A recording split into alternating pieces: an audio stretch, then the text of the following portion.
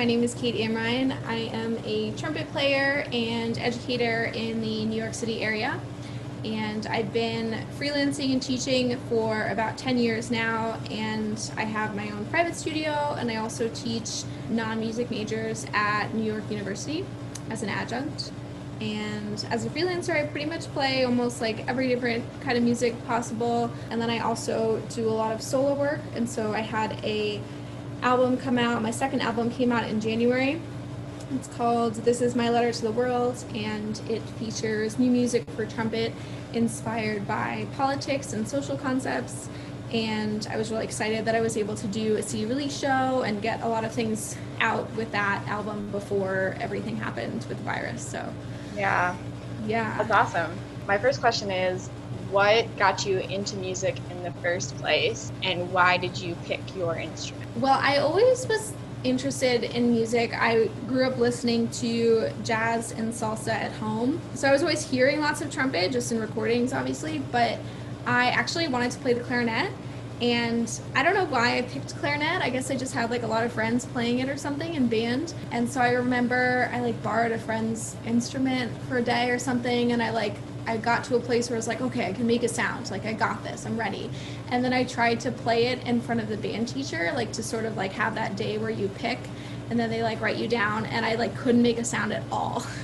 So the teacher was like, okay, how about trumpet? I'm like, great, sure. Like, I'm down. And I remember honestly, like the reason why I was like, other than like the fact that I had heard trumpet and so many different styles of music, I remember I was like, oh, I know there are other girls playing trumpet. So I'm like, sure, I'll do that instrument. And then it was so funny that as soon as I started, like those other girls in the section ended up quitting. And so I was like, oh, wait, how about that? And so it was weird. Yeah, honestly, I just sort of like remember this right now. So like looking back, I'm like, oh, weird, what a strange experience. But yeah, that was how I started. And then I was very much like for the trumpet. I never like looked back. What were your school experiences like growing up in middle school and high school? Were they mainly positive, negative, kind of a grab bag? What were those experiences like for you as a female trumpet player?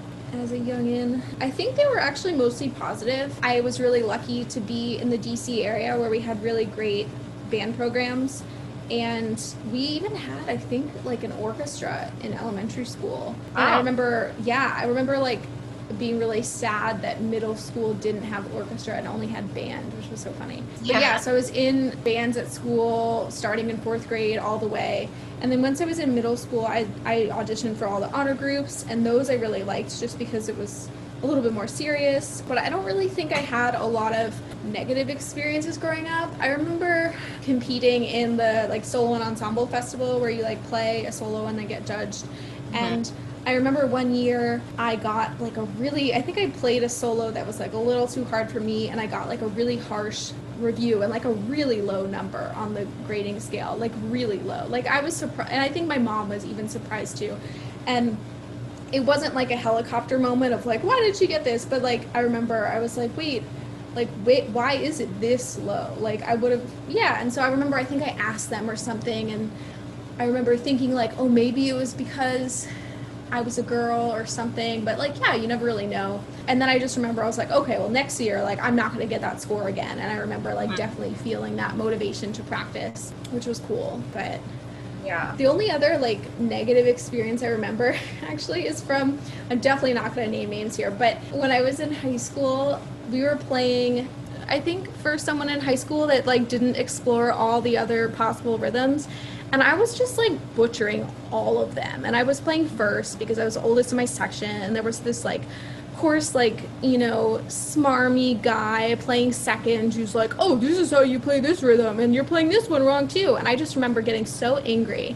Even though I didn't. Girl, that happened to me all the time. No, and I honestly almost punched him in the face because I got so bad. And I was like, oh, wow, okay, like my career would have been completely different if I had punched this person who now has an orchestral job, I might add.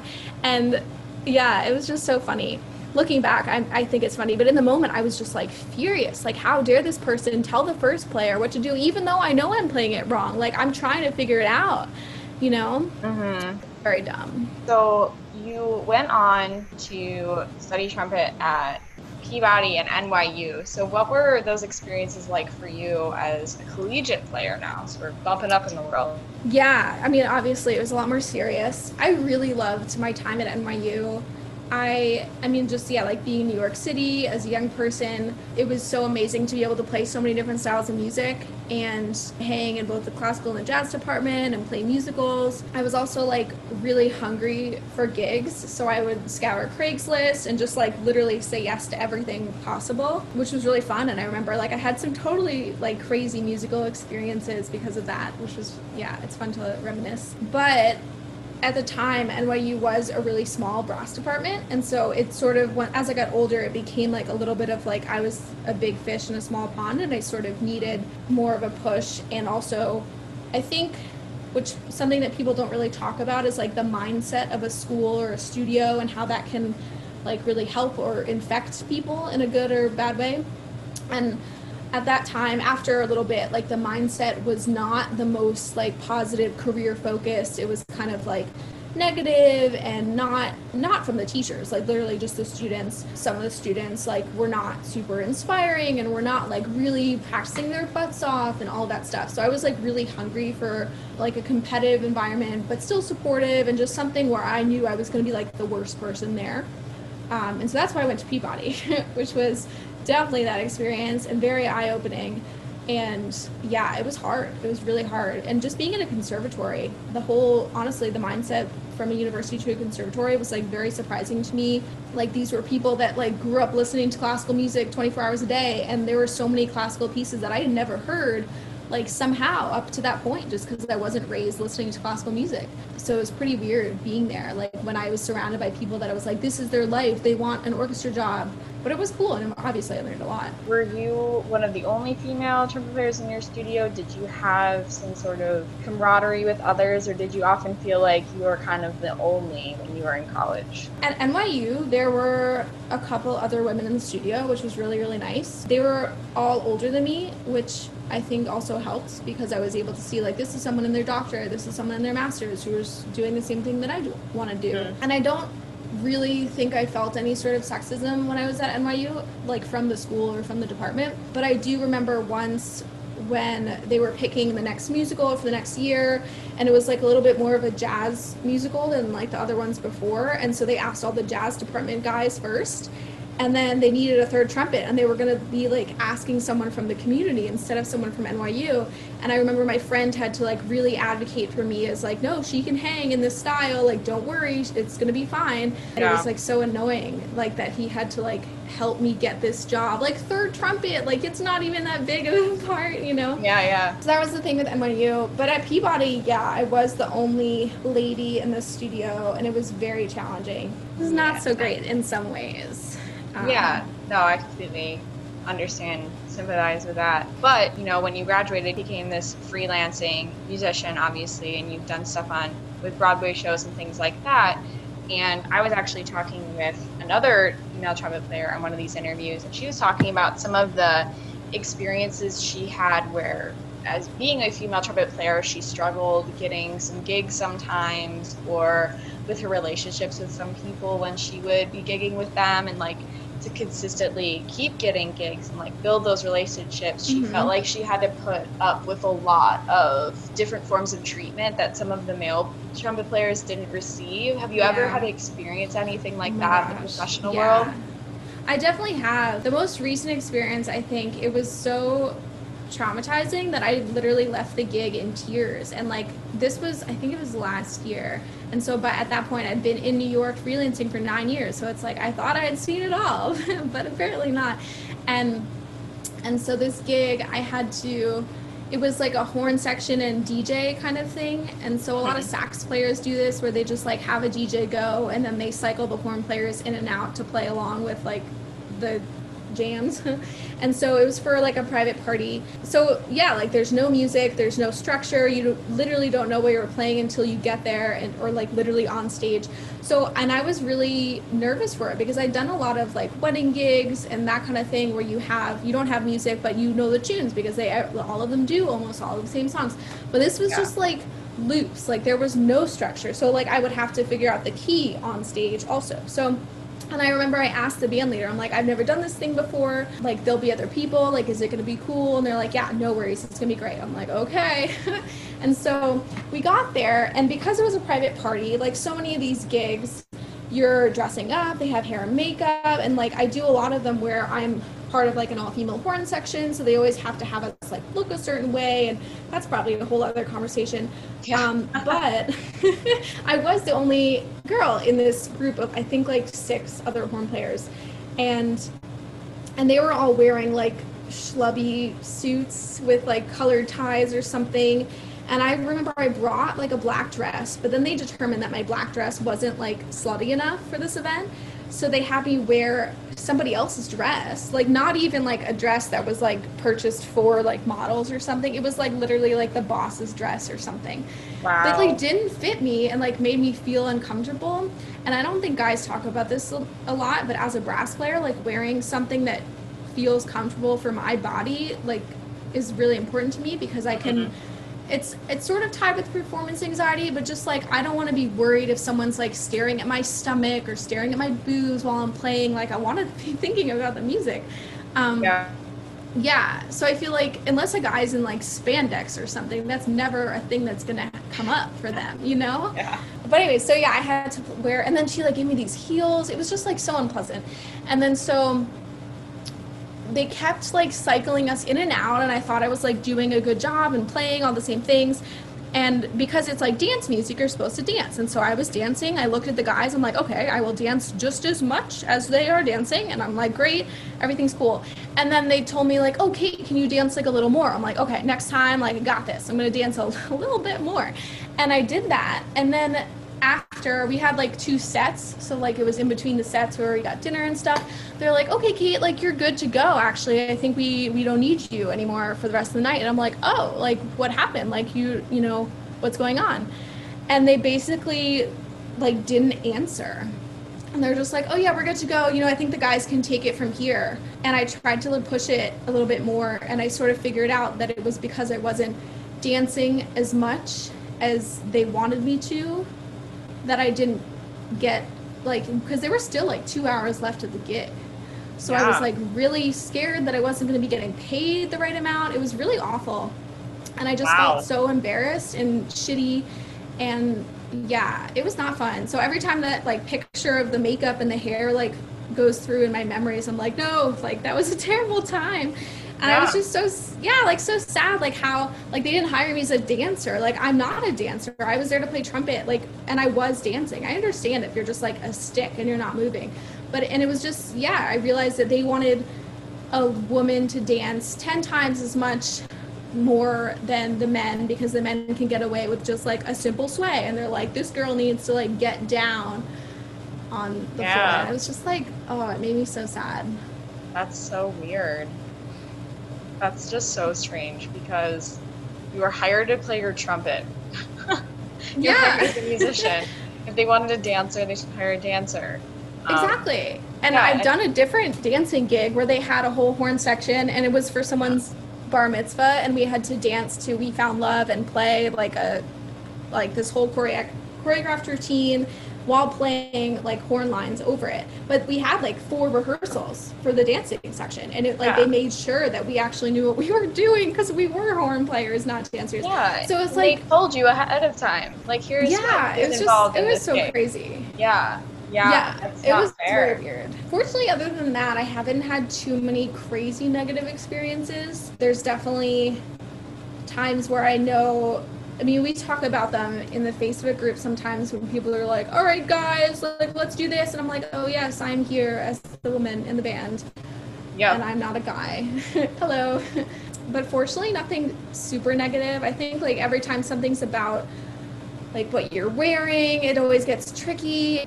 As a musician, and some of the things that you do online are really great, and I commend you for them. Thank you. One of the things you have is you blog on BrassChicks.com. Can you talk a little bit about Brass Chicks, just in case some people don't know what Brass Chicks is?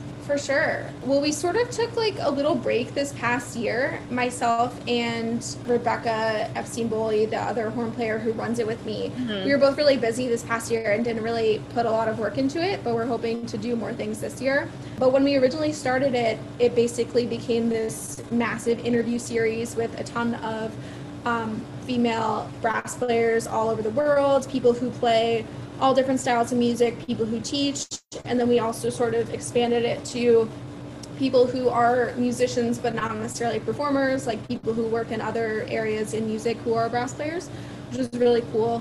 I think to sort of like explore and, you know, showcase how creative and how different all of these careers can be in music as a female brass player. And we asked them questions about so many different things, you know, obviously their experiences and their history, but also super specific career things and things about being a parent and having kids and, you know, balancing so many different projects. So it was really amazing to learn from these like major cats in that way. And then we also did this thing called 5 Things Friday, where we sort of opened the posts up to the community where people could write about 5 things, and the whole purpose was that it was like very vague, like 5 things, 5 of anything that you wanted to write about. So people would write things about like favorite apps for practicing, or 5 pieces by women to program on your recital, or you know, different things to avoid performance anxiety. And they were like super open-ended, so we had a lot of like really amazing responses from people of all ages too. I think like our youngest contributor was like 12 or something like that, like someone very young, and like, yeah, it was really cool. And like, I know I learned a lot like reading everyone's posts, and it was also a great experience like giving people, definitely myself included, like the experience to write about these things more in a way that's not like a standard paper for a class or something. Yeah, and you have really cool stickers, so thanks. Yeah, Rebecca designed them. You should. Yes, I have so many in my apartment. They're so cute. I love them. Yeah, I love giving them to my students too, because they're like, they feel so proud, you know, to like put it on their case, like my young female students. It's pretty fun. Yeah, it's a really cool site, so you all should check it out because there's a lot of good stuff on there. Another thing that Kate is involved in is, and she mentioned briefly, was the Facebook group that's on right now. So I've mentioned this a couple times in past episodes in passing, but I want to talk about it more because now I have one of the admins on the interview, so it's nice. And so, yeah, if people don't know about it, so I want to talk about it a little bit because I think it's a really great resource. There is a female, trans, and non-binary brass players group on Facebook, and basically it's a great community for people to talk about, you know, the issues that we're talking about right now, but also to share resources and just share projects like, hey, I'm doing this album, or hey, I'm doing this recital, or this is something that I'm working on composing, or things like that. And I think it's a really great resource and a great way for us to communicate with each other because we are a minority in the brass world. Yeah. And so, Kate, can you delve in a little bit about, you know, where the idea came from and some of the things that you hope the group will accomplish? Yeah, definitely. I think sort of Melissa and I came up with it. She mentioned an experience on Instagram that she had recently, and she's like, oh, I wish there was a place to talk about these things. And at the time, I was kind of like how you were, like just sort of like looking for something new to dive into. And I was like, dude, let's start this right now. Like, I'm literally sitting down making the group right now because I was really excited. I think when I started Brass Chicks with Rebecca, I definitely wanted something like that, but it wasn't because it was a blog. It wasn't something where people would just, you know, like freely comment their experiences for. So I was really looking for something like that. Definitely, because there's so many questions that I've wanted the answers to that I don't feel either comfortable sharing with my name attached to them, or just realizing that there are other people, like especially accomplished freelancers in New York City, who are having these same experiences or have already like went through something that I want to do. And so it's been really great in that sense to have that community. I also learned a lot just by doing it. I mean, I'm not going to say that I thought I knew everything, obviously, but I think the original title of the group was Female Brass Players, and then we're like, oh wait, no, we need to make sure this is inclusive and include trans and non-binary folks. And then that sort of brought up the conversations of like, oh, are we including trans men and women, or just men, or whatever, and just like figuring out the best way to write these descriptions of the group and have rules and make sure that we're including everyone, but also excluding the people that don't follow those qualifications. So I learned a lot about how to watch my own language and be more inclusive in that respect. Yeah. And I think that also like creeped into my teaching too. Like whenever I talk about a musician or my students are bringing up an artist that they were interested in, I just always say they. You know, it's like not that hard. Like why should we assume the gender of this person? So yay, they. Yay. We should all say it. Yeah, and I think that's so powerful to have a group like that also includes non-binary and trans people, because a lot of her focus, obviously historically, has been on supporting and amplifying the voices of female brass players. But there's also others that don't identify as female that have also been, you know, minoritized and not supported historically. So I think it's so great that we're including all of those people. Yeah, definitely. Yeah, because I have not, to my knowledge, I have not seen a group or a community online like that before. And that's why I think it's such a great thing. Yeah, I guess I hadn't either. We definitely had some trans people who were trying to join who like don't even play a brass instrument, and I'm like, oh my god, like thank you, but no, not exactly the place. But yeah, I even think like, especially as cis women, it's just we're always forgetting about the people that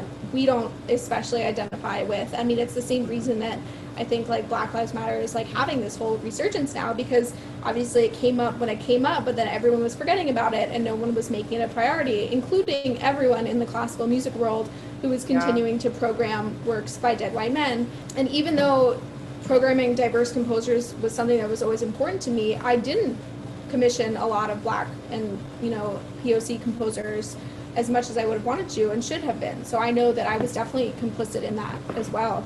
But yeah, having the group has been very eye-opening for everyone, I think, especially for the people who aren't living, especially not even just like New York, but in a community where there are people that don't look like them and don't use the same pronouns as them and are older than them or younger than them, or just, you know, in a completely different life space. And I think we're all sort of learning in the group, you know, what being respectful and what being an ally like really means. So yeah, definitely. So you were talking about social change and these movements that are going on, and I read a little bit about your new album, and you mentioned it at the very beginning of this interview, and so I wanted to talk about it a little bit because I think what you did with your new album is so interesting and something that isn't done too often when people, you know, release a solo album. So can you talk a little bit about your album and some of the meanings behind some of the pieces that you were performing?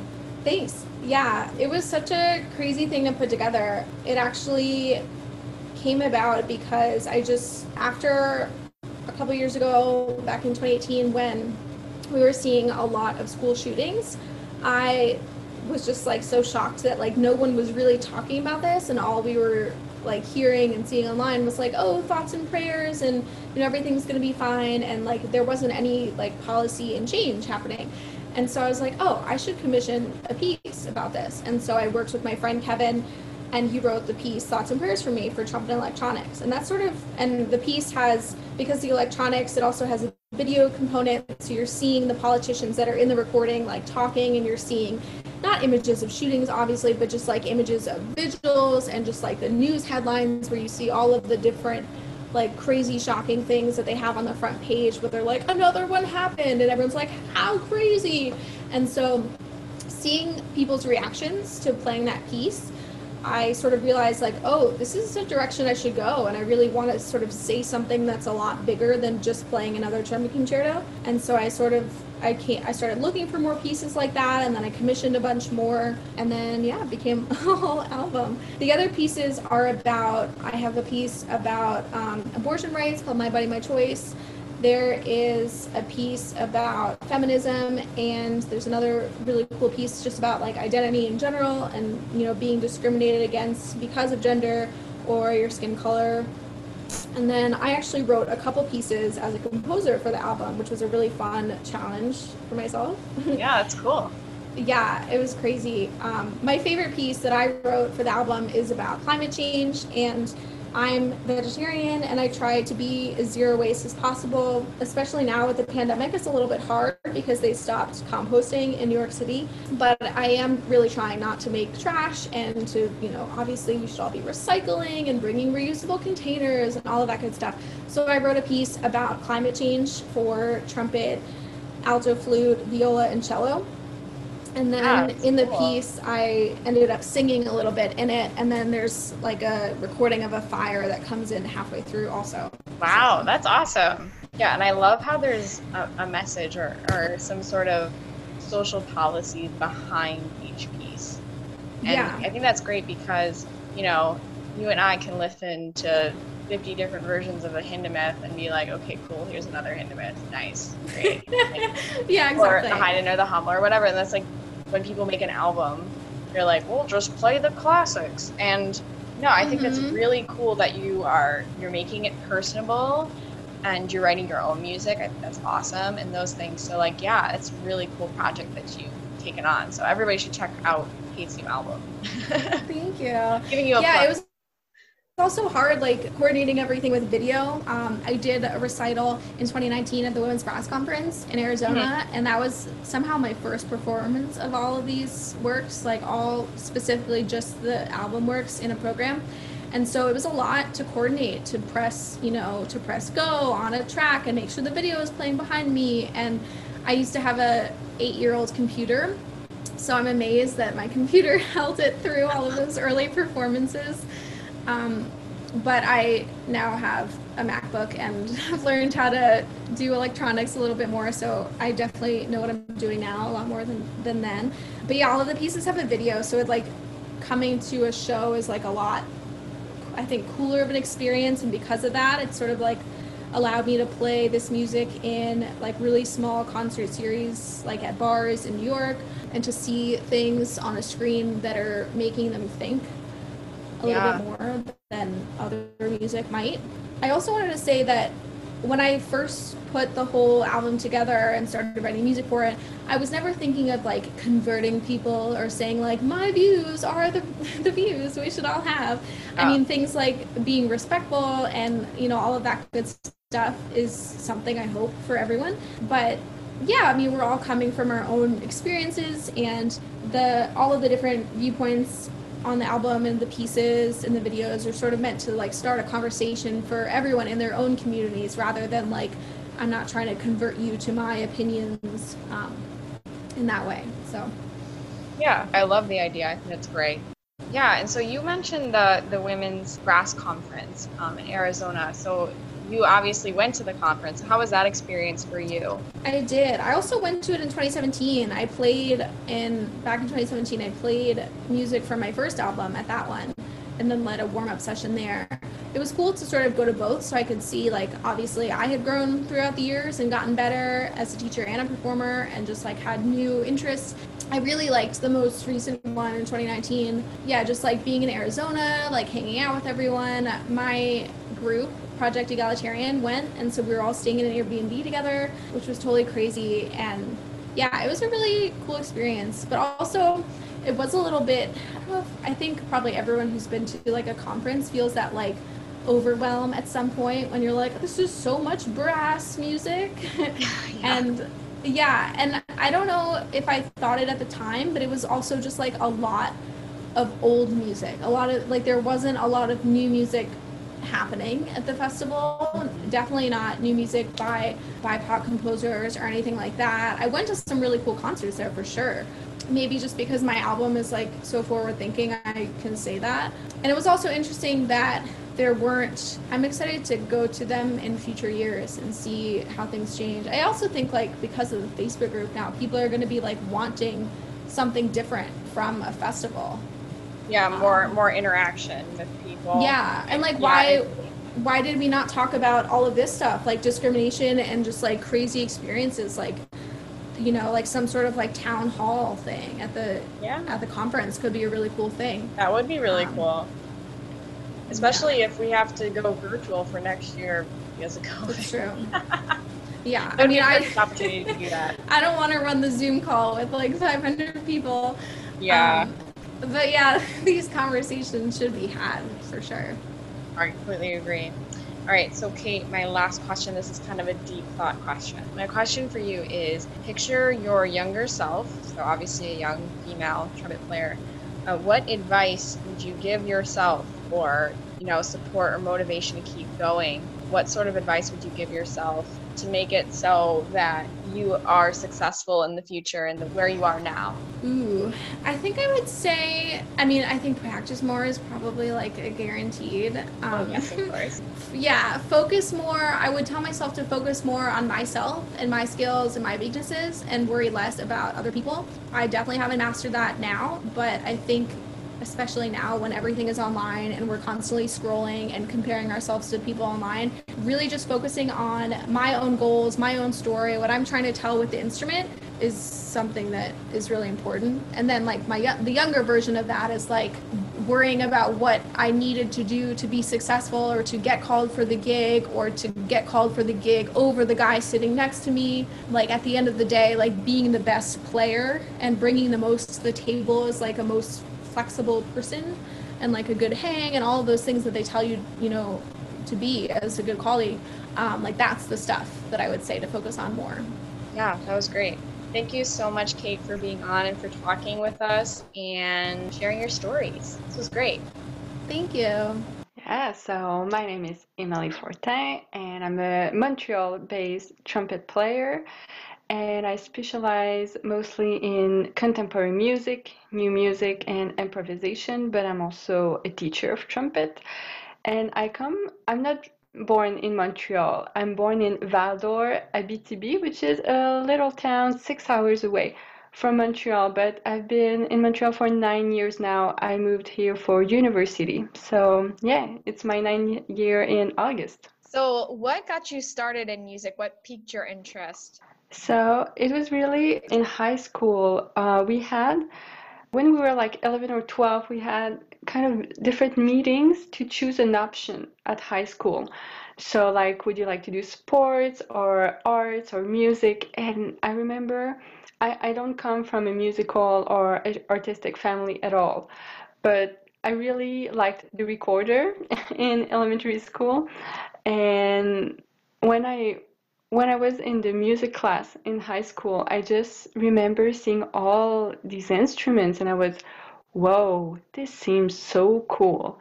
And they were talking that we would travel a bit to do some music competitions, and we had like 2 or 3 concerts a year, and for me it sounded so exciting.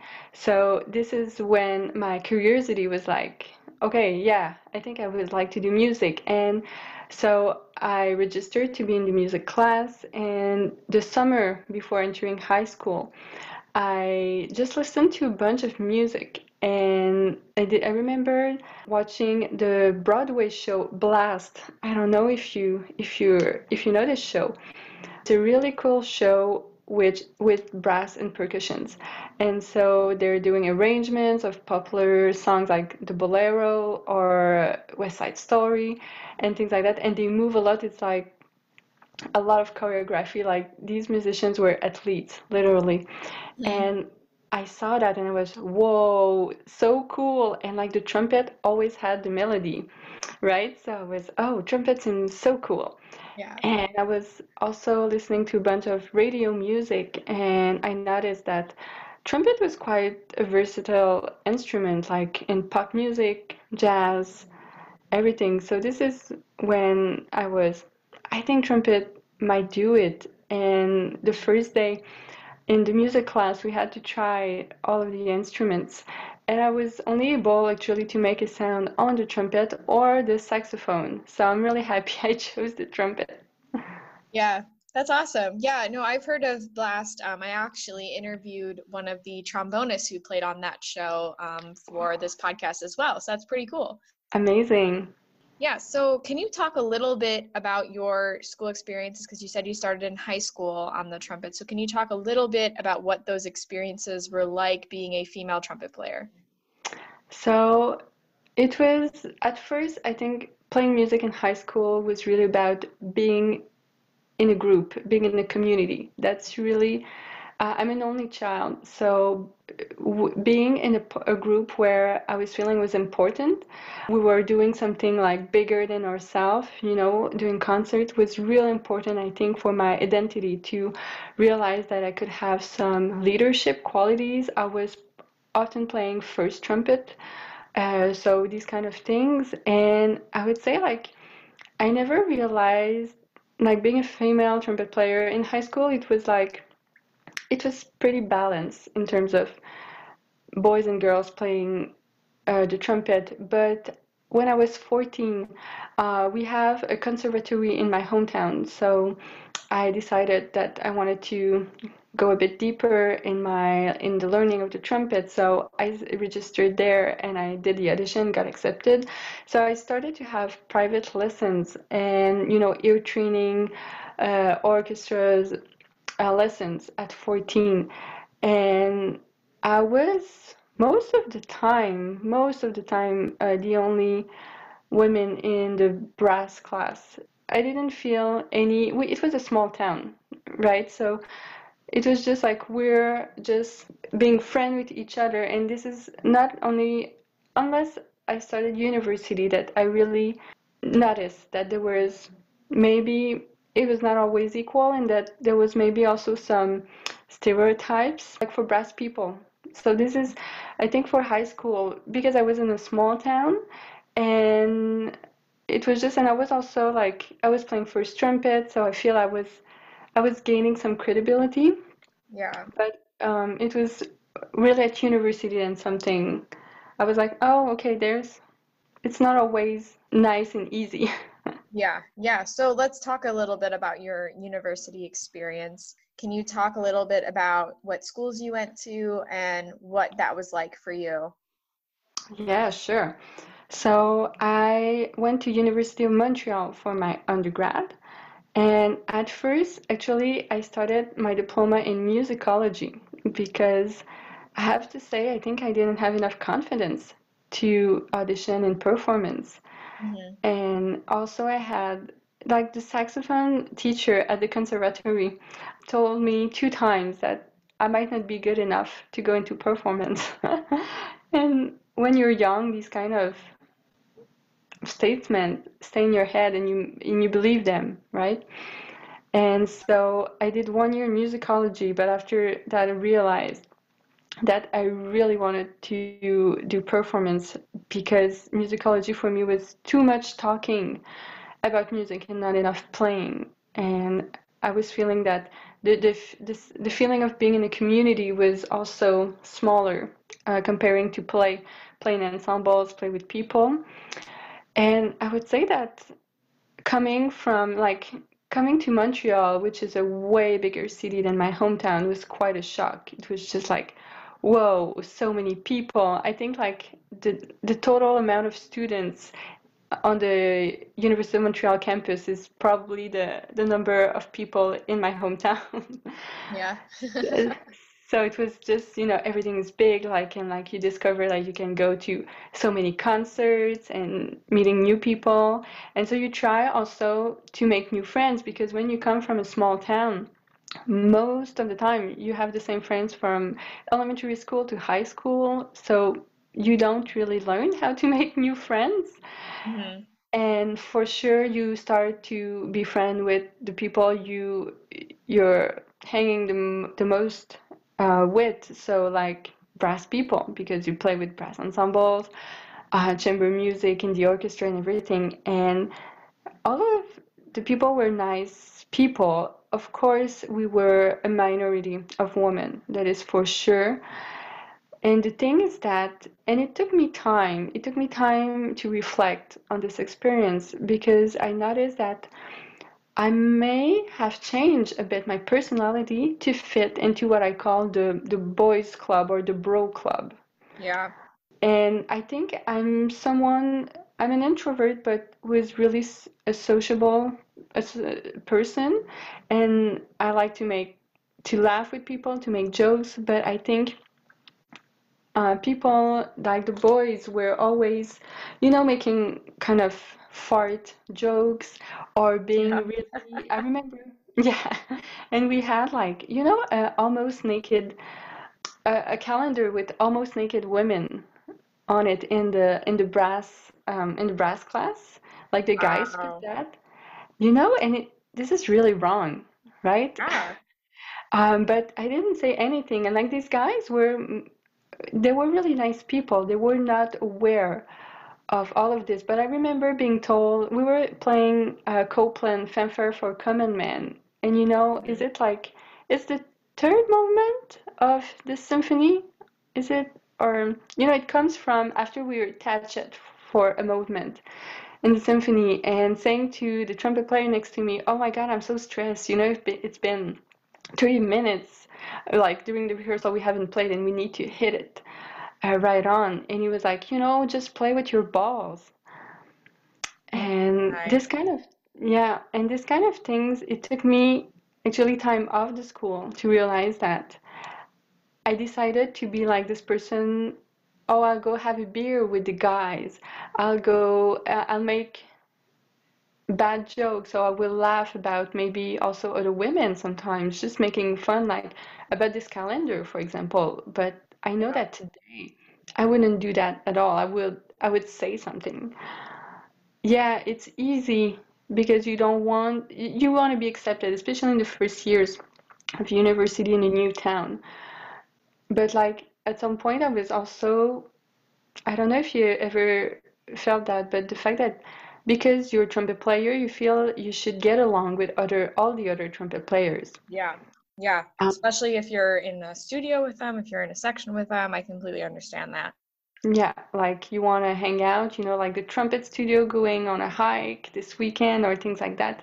And it's normal, but at some point, if the majority of the studio is composed of men, and these men are making these kind of jokes or like toxic masculinity, you sometimes just go with it without questioning it.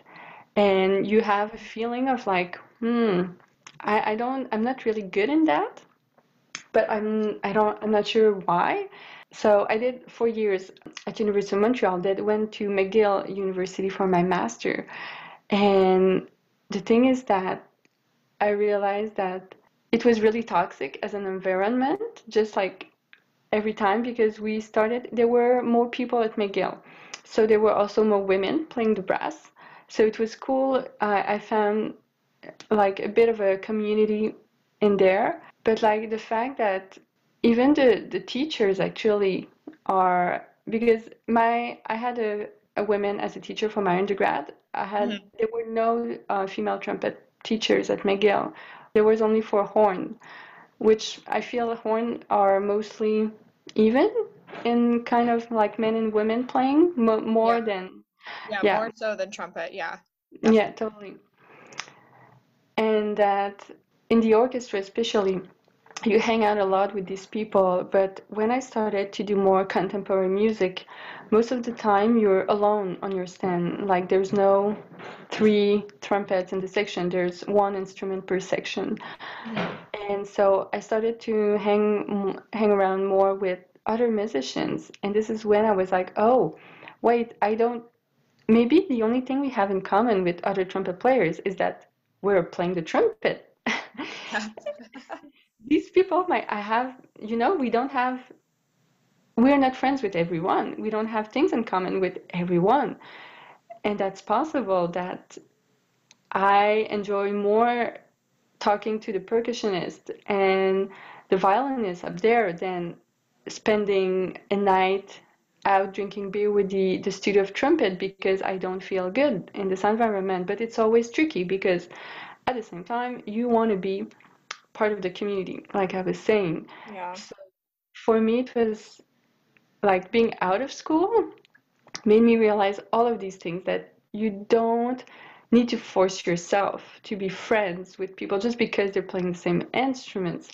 But at the same time, finding the right, like the line is really thin between standing out for yourself, but also being, networking, being there. And so I think I would have, if I was at school now, and I think I would speak up more about things like playing with your balls, like I don't even want to hear that again. Like what does Yeah. that even mean? Like this is the Heads most up, we don't have balls. Thank you. and like tell me if there's a new way to add your balls to have more support or play higher. I would be Yeah, what happy. is that about? Yeah. When I was out of school, I started also to travel more, doing some festivals. And I have to say that being out, because I chose to not follow the orchestra path and being in contemporary music, I'm not saying it's better. What I'm saying is that I feel there's more diversity because people sometimes in new music, it's rare that you start like you're like 15 and you know, I don't know, Ligeti and Schoenberg, and you're just like, oh, I want to play new music. And it's normal, like you have to, you have to play Hummel, Haydn. You need to know the basic stuff, the technical stuff. But after that, sometimes you're just like, oh, do I want to be an orchestra? Do I want to be a part of this journey that is a long and lonely journey at some point, like practicing excerpts, auditioning everywhere, for maybe getting a job that is not money-wise enough. And but being in contemporary music, people are just they question their path. What do you want to do? Do you want to fit in what we're taught at school? And so I feel the diversity was more there, and I was often the only trumpet player or even the only brass player. So it helped me a lot. I found this community which was fitting me way better, and also that there was not a question of like, am I the only female trumpet player? Mm-hmm. I'm just a part, and I thought it was way less toxic than. And it's funny how, at the same time, at school, I think it's a mix of starting in musicology, so thinking I'm not good enough at the first place, but also because there were less women. Like I think for my first or two first years of university, I was the only female trumpet player.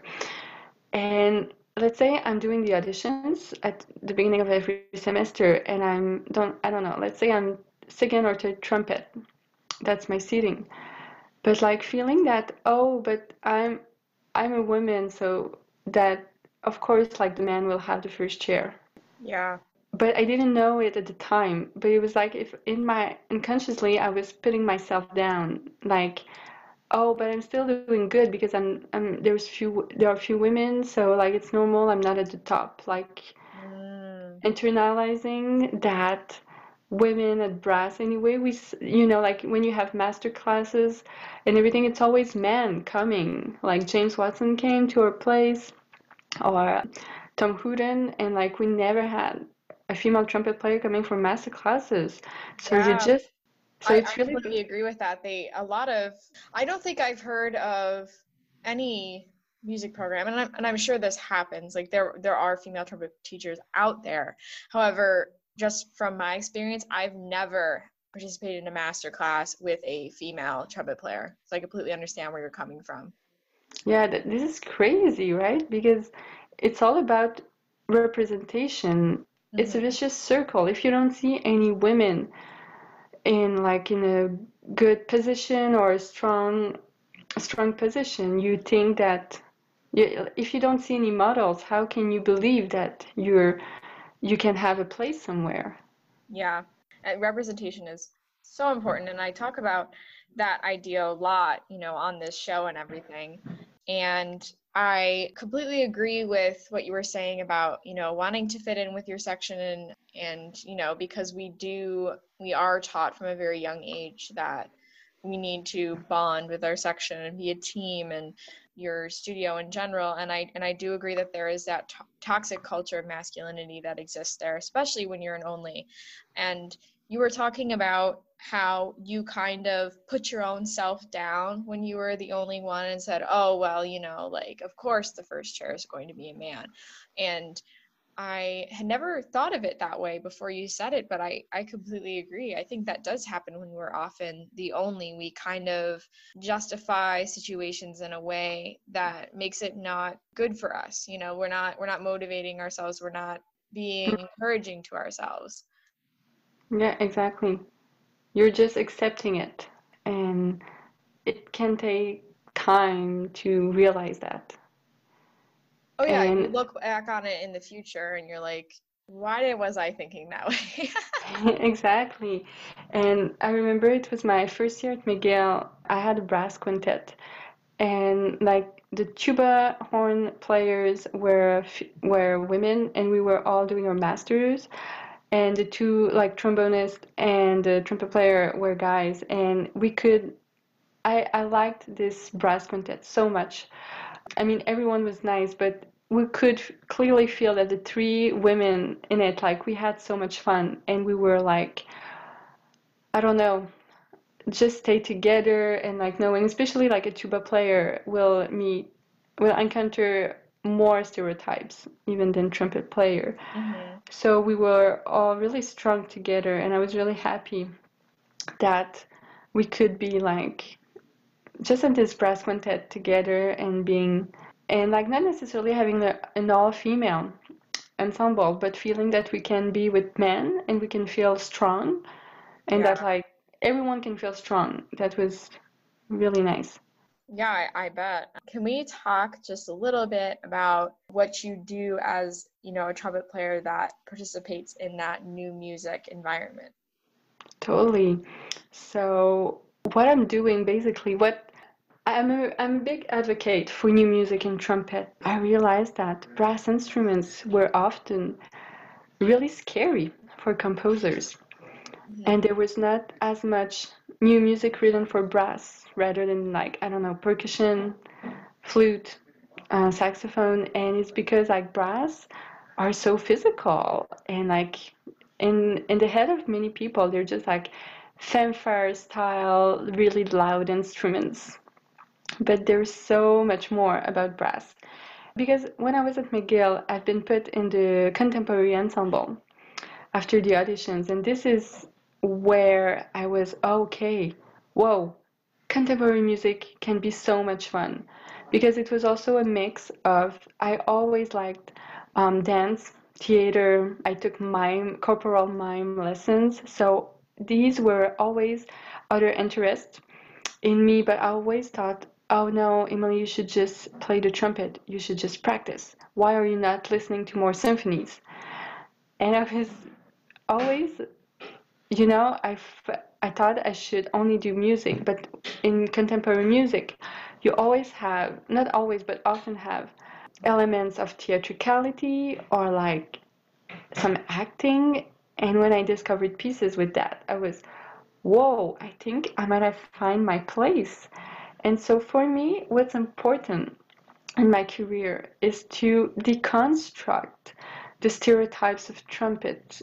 Like, you think we only play like in army bands or like really loud, but like I want to find all the sounds, all the possibilities on the instrument, especially when I'm improvising.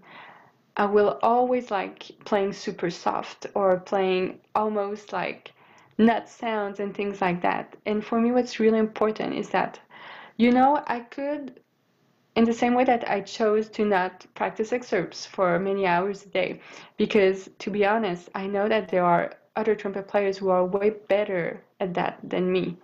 And it's fine. You need to find what you're good at and then stick to it. Because we are so many musicians. It's not true that everyone can play as good, and like, I can practice Petrushka for 10,000 hours and maybe I will sound good, but will I be happy with that when so other many people can do it? And for me, I prefer spending my time of inside my practice room of creating new rep for the trumpet and helping composers to understand this instrument, and by in the same way myself understanding it way more, because I need to explain it. I need to discover, hey, if I'm taking off the first valve, what's happening when I'm playing an F? Wait, is it like a semitone off, or things like that that I really enjoy, like being almost, I would say, Indiana Jones on the way of like finding new things of the trumpet. So for me, my career is all about, first, I know that I have interest in other forms of art. So I know like I might not be your women to play Petrushka, but I might be your trumpet player if you need someone who will play laying on her back, then dance a bit, then memorize this section, and you know. So for me, it's way more important at this point. I'm really, really questioning, and this is a big statement, but like for orchestras or like chamber music ensembles playing over and over again, like Mozart, Beethoven, I'm really conscious that this is beautiful music that was written, and that for some people who are not musicians, it's their first access to classical music. But I think that at some point we have a responsibility as musicians of today to create new rap and to question why we're still playing the same music by dead people over and over again. Yeah. And you brought up a good point about how your preparation when you are in school to be a professional trumpet player was not necessarily orchestrally focused. And I feel like a lot of programs, that's what they push, to be the symphony orchestra musician when you're a performance major. And so I think it was really interesting that you were like, yeah, I don't want to practice Petrushka 10 hours a day because doesn't really excite me too much, right? So and I completely agree, because I feel like there are so many different musicians out there who have different interests and different specialties and whatnot and whatever they do. And music schools need to cater to those specialties a little bit more. I feel like things need to be a little more individualized instead of having the same things for every student to learn over and over and over again, because it's only catering to a percentage of professional musicians that are out there. Totally. And like at some point, it's an old canvas. Like there's so many musicians today. There's not enough orchestra jobs for everyone. I feel that I realized afterwards that all my years at university, I was always thinking I was not good enough. But it's not that I was not good enough, it's that I didn't find in what I was good enough. Because like even if my trumpet teacher in undergrad was in the contemporary ensemble in residency at the school, so I went to some of her rehearsals and I was like, okay, yeah, this is cool, but like no, like orchestra, you need to do that. And like we're almost like, it's like a cult. You need to do orchestra to be successful. And even myself, when I'm really doubting myself and having a big existential life crisis, I'm asking, okay, Millie, like, did you trick yourself? And maybe you're really not a good trumpet player, and this is why you decided to play contemporary music. Yeah. Isn't it crazy? Because feeling that even if you have a good career and you're really happy with it, when you meet other musicians and like you're not in an orchestra, and we always finish by talking about music, but saying that you're not doing orchestra is a bit like saying, oh, I didn't succeed. Yeah, no, because we hold the symphony orchestra to such an elite standard. Mm-hmm. And that there are so many trumpet players, brass players, musicians, there's so many out there that aren't playing in orchestras that are still phenomenal musicians. And we hold the orchestra up to this super high standard. And if you aren't an orchestral musician, then you didn't make that standard. You weren't good enough to get there.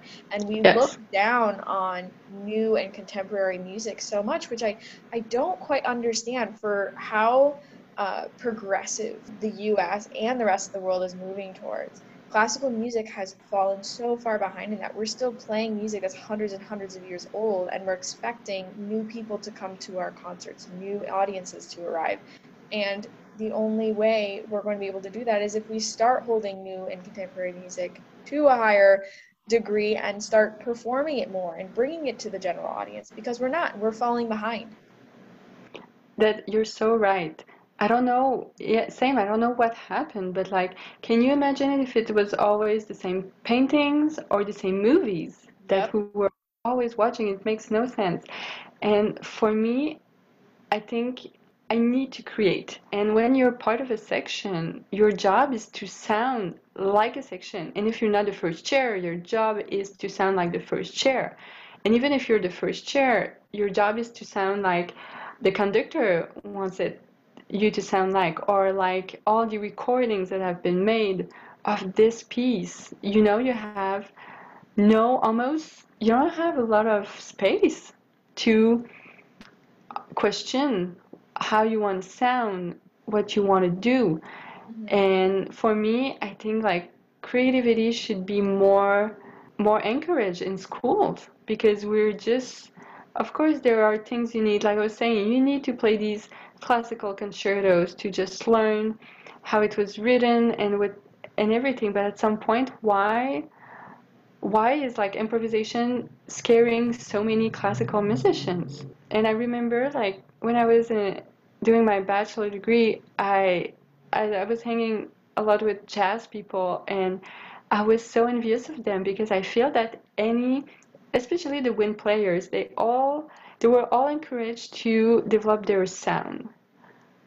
You could have like 10 different saxophone players, but like you knew that this one was better at that, and this one, or like even in a big band, the first trumpet is like a screamer, but like that the second might be really good at doing the solos, but the other one might be really good at flugel. And I don't know, they develop a sense of like who are they, like what are they good at, and like just work on that. But like in classical music, I was like, wow, we always need to sound like, and like I just want to be clear, like it's a great feeling actually to be in a brass section and to play, like to sound like you're part of like this big sound. It's amazing, but at some point I think we should go beyond that. I completely agree. And the other thing is that I've noticed is that historically symphony orchestras often sounded very different. If you listen to old recordings of the Chicago Symphony and then you listen to the New York Phil, they sound very distinctly different. Like the orchestra had its own characteristic sound, and I feel like we're moving towards having even all the orchestras sound the same. There's no room for artistic interpretation even. And another point that I thought of when you were talking was about how we have the standard repertoire that everyone learns when they're in school. Like if you're a trumpet player, you're learning like the Haydn, the Hummel, the Hindemith, blah, blah, blah, blah, blah. And everybody learns kind of like the same group of solos, which is great. Yes, that's providing that foundational knowledge that every trumpet player should know.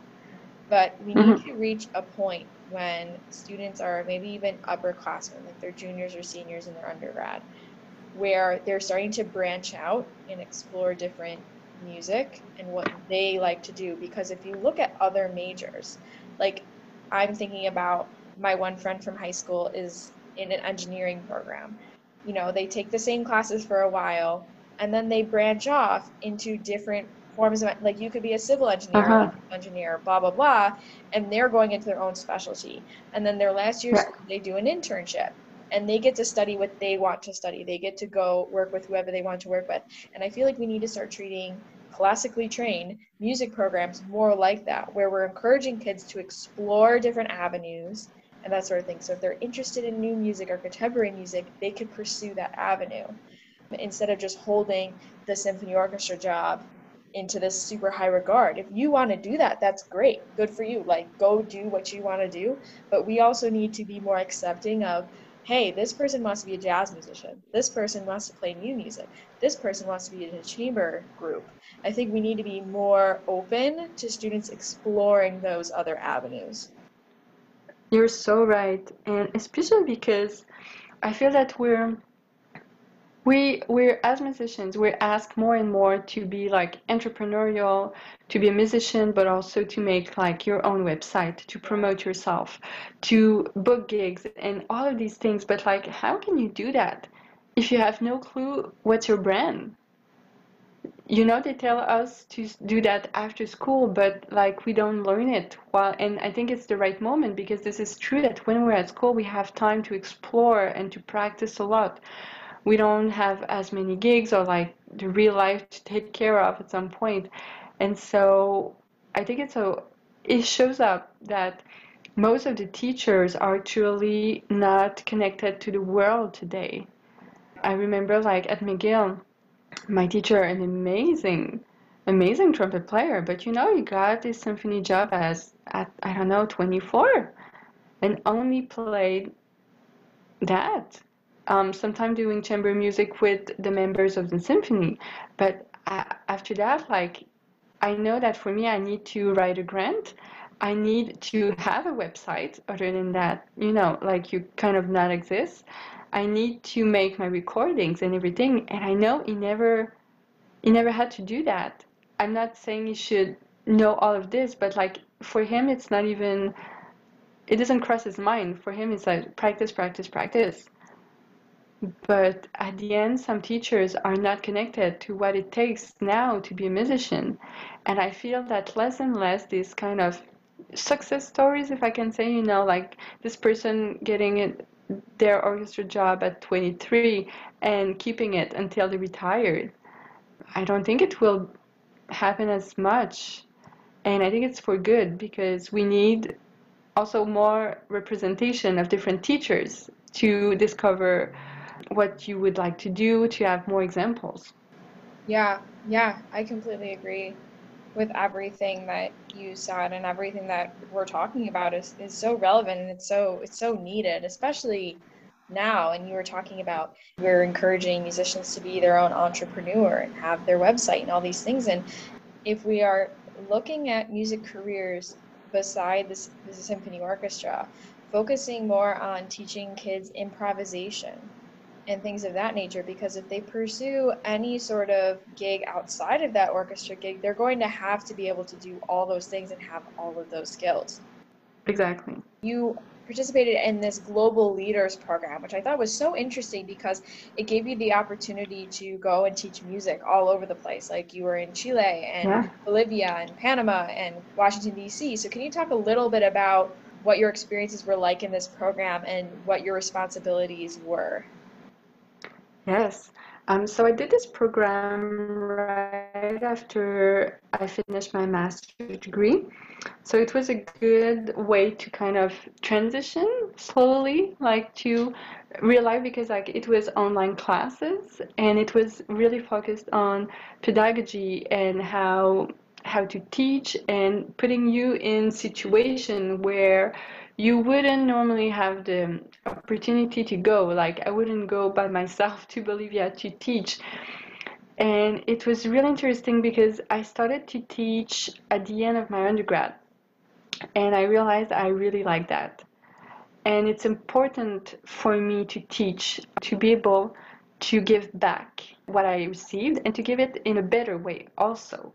For example, I didn't know seriously how to practice until I was maybe 22, like seriously how to practice efficiently. But now when I'm teaching, I want to tell that to my 8 years old student. I want to tell him or her that. So Global Leaders was really good because I think the first amazing thing is that you meet people from everywhere. You're 35, I think now it's 50 participants, but like at the time it was 35. And so I met people from all around the world, and knowing that you have friends everywhere, I think it's one of the perks of being a musician, and what is great, you know, knowing that I'll go, I don't know, I'll go to Jamaica and, oh, okay, I know I'll call my friend Daryl to just tell him, hey, could I stay at your place and could I maybe see some of your students, or, you know, things like that. And it really, I think also being a teacher is a really important part of being a musician because it makes you understand your instrument way more, because sometimes you're faced with problems you never thought you had, and you're just like, wait, what is happening? And so you're learning a lot, and it helps also being accountable for yourself in a way, because when you keep saying to a student, practice this way, or, you know, keep a journal or things like that, and you just, wait, I'm not doing that myself. Why?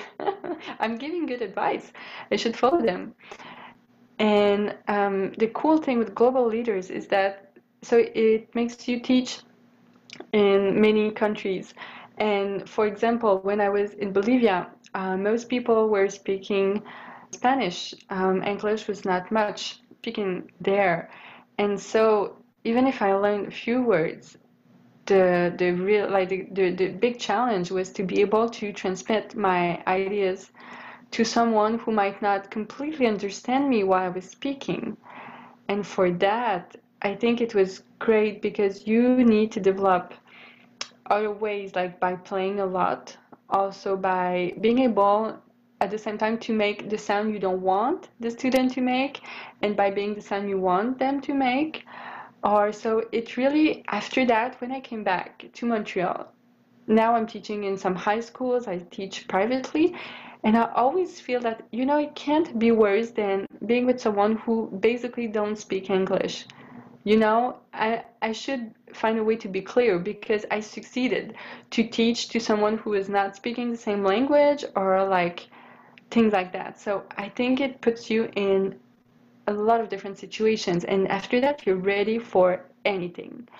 It can never be as challenging as this time. So for me it was really a really good experience, and also meeting people from everywhere and being, I don't know, developing. I think it's also really important because we're taught, play for a trumpet player, like do the Schlossberg, the Clark, Arban, and everything, and those are really important. But after, when you're starting to teach yourself, you're asking yourself, what's important for me, what I want to transmit, and in which books should I use, and like just so building your own pedagogy is really fun and important, and to develop it, you need to teach. There's no other way around. You can just think, oh, I'll do that, but you need to try with students. So I think it was a really nice experience that made me ready for anything back here. That's awesome. That's so great that you had that experience. Like that's so awesome.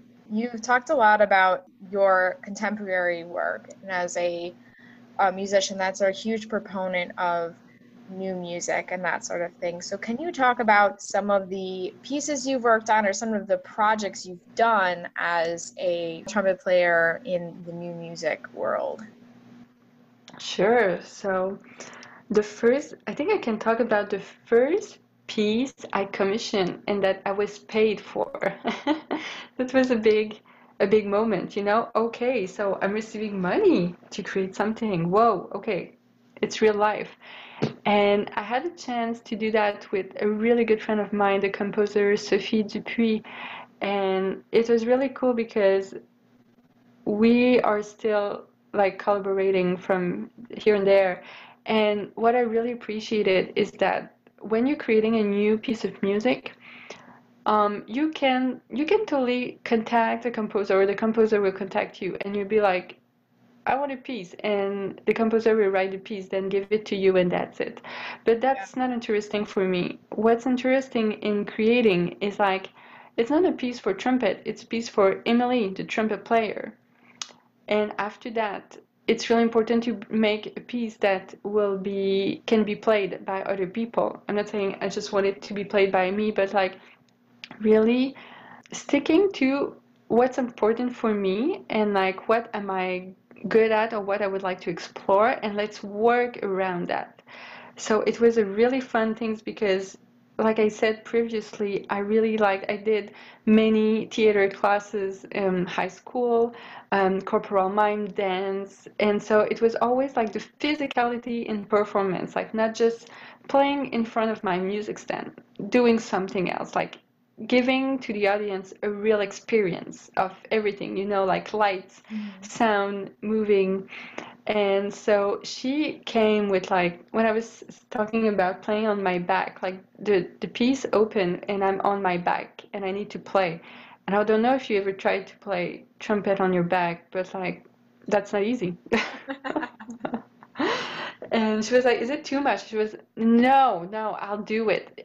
So, you're in your practice room and you're just like lying on your floor and trying to find ways to not have like all the condensation coming back to you and things like that. And it was with two dancers. So it was really cool because sometimes I needed to trust other people in the performance, and I had to also learn a choreography that is another layer on top of like playing the music and learning how to.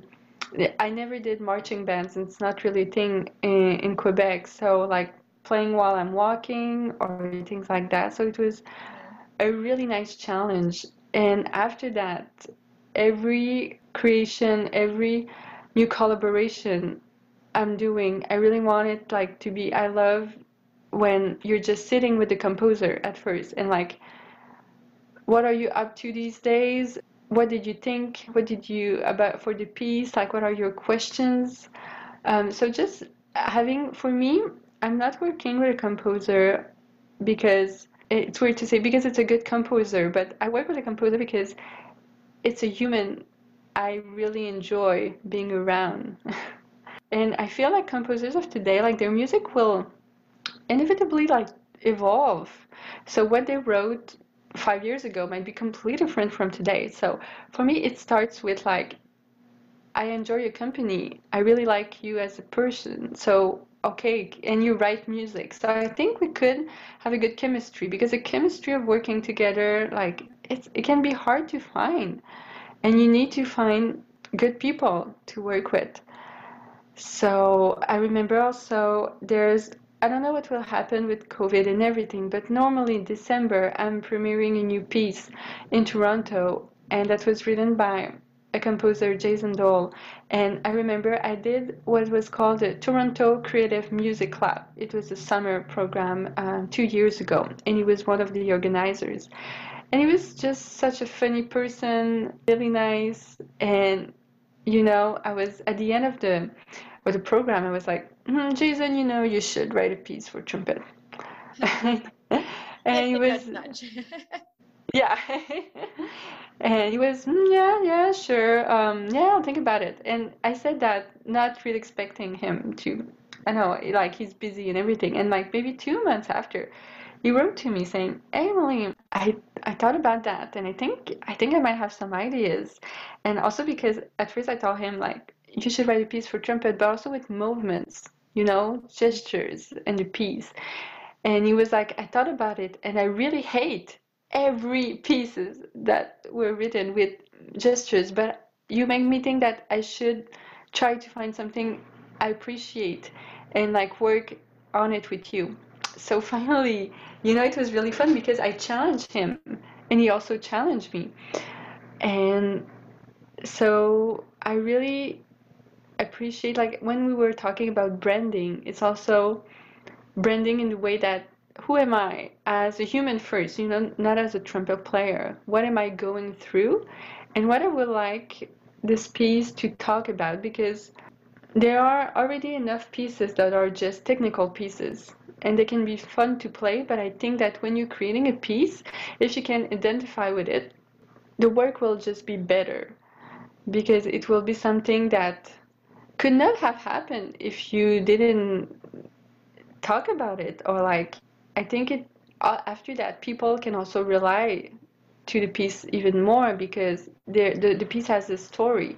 And it's like, for an example, when you learn that the Hindemith Sonata, what is it about? You're just, oh, okay.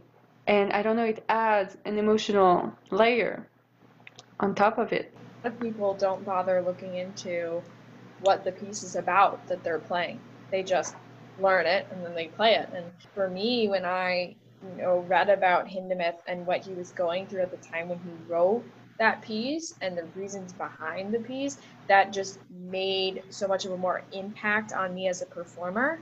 So I can imagine when you're talking about having that relationship with a composer and having that collaborative idea between the two of you, that could be so important.